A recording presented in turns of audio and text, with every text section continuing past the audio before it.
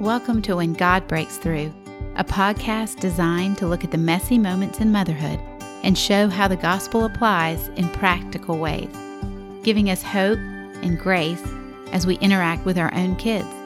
You'll hear crazy stories and life lessons from my mothering of 8 kids.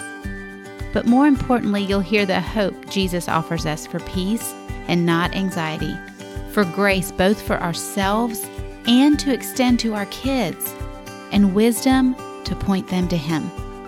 I'm your host, Bethany Kimsey.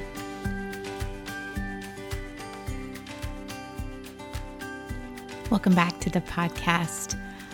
This is the third table talk. This week we're going to be talking with Troy about what does it look like for us to walk with our young adults. And for most of y'all who listen, you're not there yet. And so it may feel like, oh, this is so far in the future, but I really want to encourage you to listen to this episode, because in this episode, you're going to find so many nuggets about the concepts that you begin to lay foundational anchors now with your young kids, so that when they are young adults and we're having conversations about faith and we're having conversations that center on the vision and how do we live kingdom living lives, we have laid that foundation well, so these conversations work. So without much more setup, here is the last of this series with Troy. What are we doing talking with our young adult kids? And then finally, we are about to launch this teenager out into the world. They're about to become a young adult. And we're like sweaty-browed and hoping, and our hearts are beating, and we're not sure.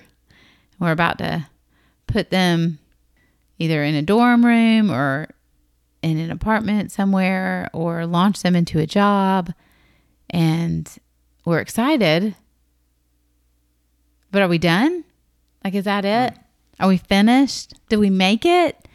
Was it like 18 years and no more? Is that what we're finding out? That we're like, woo, free and clear, because we have three that are 18 or older, don't we?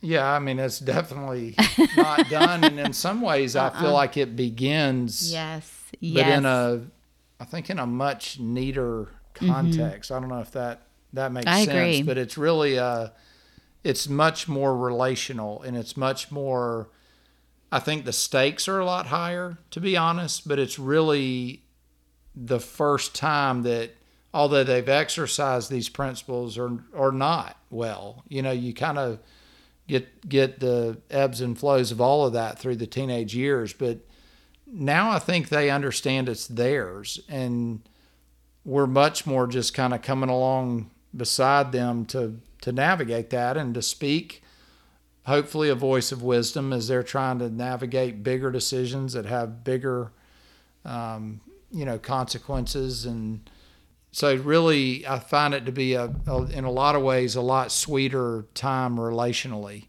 because you really become more of a confidant and more of a mentor than a parent in a lot of ways. So it is an interesting transition, but it is a time where it's theirs, but hopefully you've established a relationship that you're able to have a voice in that and continue to try to kind of hold up wisdom, because again, it's very noisy out there. A lot of things speaking different things to them. So when this is the stage of making the big decisions. Yes. This is a stage of life course decisions. So this is the age, because it's from now until the end. And so it is college or career from the beginning. What career? Where do we go? Where are we going to work? Where are we going to go to school? Who are going to be our friends? Because now you're making friends that are adult friends. You're going to ultimately maybe talk about relationship in terms of marriage. That's going to become a factor. How do you navigate marriage? How do you prepare for it? How do you walk inside of it? Should we move? Should we go here? Should we go there? These are life decision stages. And so we really want to be painting or teaching our young adult kids all about perspective and having a long-term vision of what it means to walk with Jesus in kingdom living as they go forward into big decisions. And I think constantly tying that back into what is the gospel, what is the what is the why, what is their identity, as they begin to make, what is wise, as they begin to make these truly life-altering and lifelong decisions, continuing just to cycle them back through, because all of those things need to be just constantly bathed over them as they're launching out on their own and beginning to make big decisions, and that it would be rooted in all those things that we've spent years trying to pour into them, just the gospel and their identity and his wisdom, and so it's just a neat place to kind of bring all that up. Yeah. I mean, because I've watched with ours even, we're back in the like a rewind of the concepts of, wait a minute, who does God say you are? Mm-hmm. So you're facing, you didn't do well in that class, or you're wondering about your major, or you're really disappointed because your life doesn't look like you thought it was going to look. But who does God say you are? Which is way back in the tween year concepts, right, of identity. And yet they're really, that's what you're talking about with them. Because unless they've got that rock solid again, because they need that again in order to be able to then go, okay, so then what's wise? What's my next wise step? Should I change my major? Because, we've had kids who don't do well in one class and they're like, that's it, we're done, we're out, we can't, we're the worst. We've had kids who have felt like, they just have, messed everything up. And you can't apply wisdom if you're not sure who you are. Well, or whose you are. That's right. And I think in those years, you really are defining their identity again. Because the culture really defines our identity by all those things. I've had many, many conversations with teenagers sort of transitioning into young adults, and the main question is, what is God's will for my life? And what they really are asking is, what career should I have and who should I marry? Yeah. And I think God's will for our life is that we walk with him and rooted in our identity in him. And those other things are sort of, they happen, but they don't define who we are. But in the culture, there's a lot of pressure for that, your performance and your, careers and, even your marriage choices to define who you are. And those are significant decisions that have, again, lifelong impact. But again, it's just how much can we root them in their identity in him? That will then drive those decisions that have huge impact on their life, but they don't define them necessarily. So, and really those conversations are, I don't know, I think of them as the growing faith conversations, because until this child has moved into maybe late teen years, but certainly the young adult years, they have relied on my faith or your faith. We've been the ones to make sure they go to church or make sure they, everything has kind of run back through us, but now they're on their own. And so they are making decisions of whether or not their faith is going to be like ours, or if their faith is going to be in themselves, or their faith is going to be in what the world says about them, or their faith is going to be in their success. But we all put our faith somewhere. Mm-hmm. And it's in this young adult season is where faith conversations, become vital. And again, I think one thing I've said a lot on the episodes, but it bears repeating, is none of these stages and none of these moments with our kids are easily done in 30 seconds. I wish.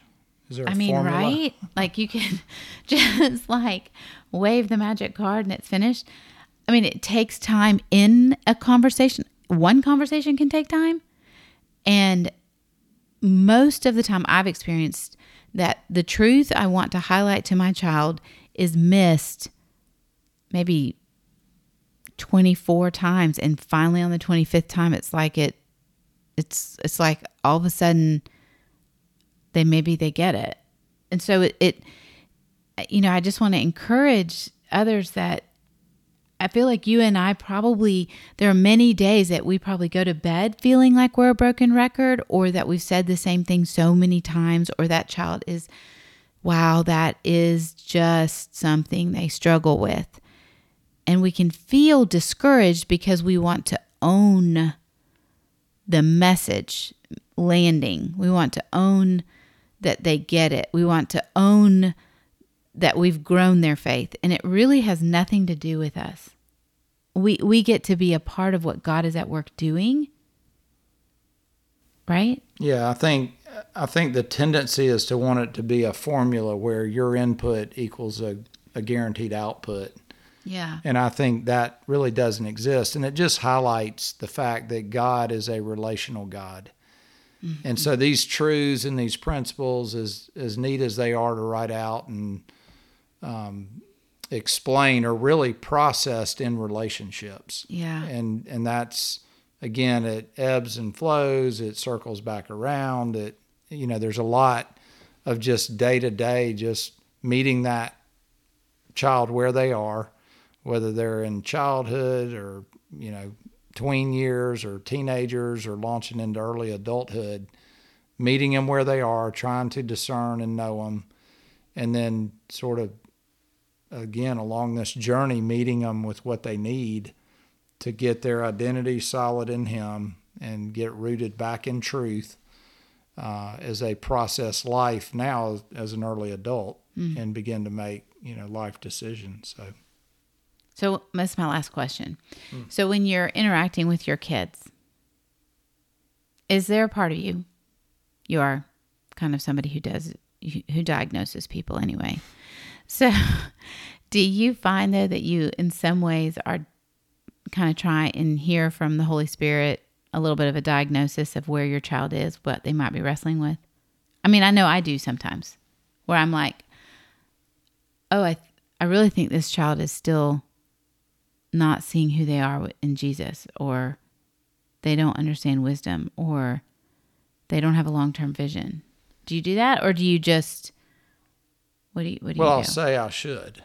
I think there's a lot of times that I probably view where they are through my lens. And so I think... Yeah, me too. That's probably more natural, which is less productive. And I think it is a matter of trying to discern kind of where they are and meet them where they are.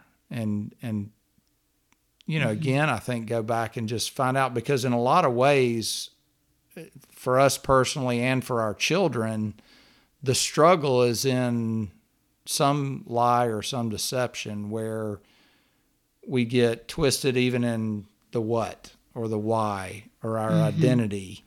And that's where the struggle is. And so I think it's trying to figure that out and meet it with the truth of who He is, who we are, what is our identity in Him. And so it's, I think trying to discern that lie. So I would say probably in some way I'm trying to diagnose that and get to it. But I think it's a lot easier not to, and just come from my standpoint, which, again, usually is less productive. But yeah, me too. I struggle with that too. Well, I hope that what we talked about today has maybe encouraged you a little bit, or given you a different perspective. Maybe you are listening to and you're like, well, we're doing way better than them. But what I really want you to know is that none of this is anything that you do apart from God walking with you. It says in Jeremiah 33:3, call unto me and I will answer you, and I will tell you great and unsearchable things that you do not know. And I have clung to that scripture and to one in Isaiah 40:11 that talks about the fact that he promises to lead you gently, those of us with young, which is all of us.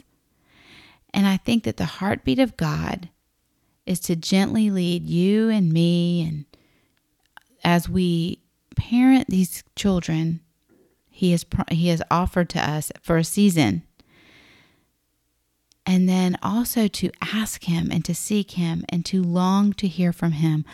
Insights, creative ideas, ways to express things to our kids that maybe aren't natural to us to express them in those ways. But I have time and again cried out to God to give me understanding about a child who seems like a puzzle, or a good way to express a truth to a child who is struggling. And God has been faithful to do that. And He will be faithful to you as well. He doesn't leave us in this. In fact, He actually is inviting you and me to walk with Him, because He is far more engaged in your child and growing your child into a child who loves Him and understands how much He loves them. And He is at work there, and we can trust Him. So I hope this has encouraged you. And we'll probably do more of these in the future, because I thought it was kind of fun to hear your perspective. Thank you. Thank you for having me. Yeah, it was fun. And if you want to learn more, go to the show notes for this week. You're going to find a one-page download that kind of gives you the highlights of what we're looking at each age and stage with our children. That might be something you'd like to download and grab and stuff into your Bible or put up on a mirror, so that you can have a good roadmap. If you don't have another roadmap that you like to use for thinking of your children in these different ages. And until next week, I pray that you will understand how much God loves you and how much He wants to break through and walk with you in your time with your kids. I really hoped you enjoyed that last episode of Table Talk. I enjoyed having my husband here, mainly because I loved introducing him to y'all and for y'all to hear his heart and to understand that even the things that come out of my mouth, that come out over these airways in this podcast, are not singular to me. They are space that Troy and I have worked and prayed and sought the Lord over together, and He has a lot of wisdom and just really precious insight that I think has helped us in our parenting journey with our kids.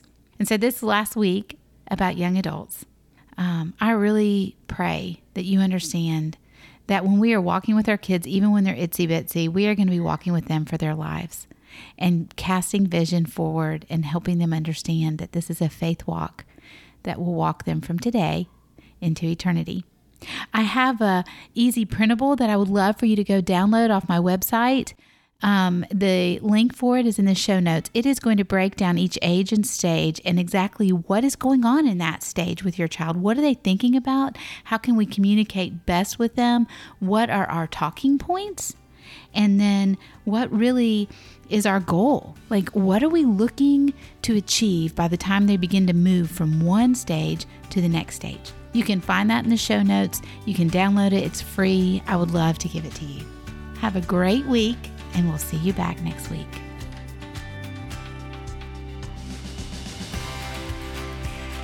I hope you enjoyed this episode of When God Breaks Through. If you're wanting to connect with me and with other moms walking in the same messy moments, head over to BethanyKimsey.com. That's where you'll also find the show notes with any links, as well as more resources you can grab to help you see that when God breaks through, when we see Jesus at work, the fuzzy intersection of real-life mothering and the gospel becomes very clearly defined. We can walk with confidence and purpose. Have a grace-filled day.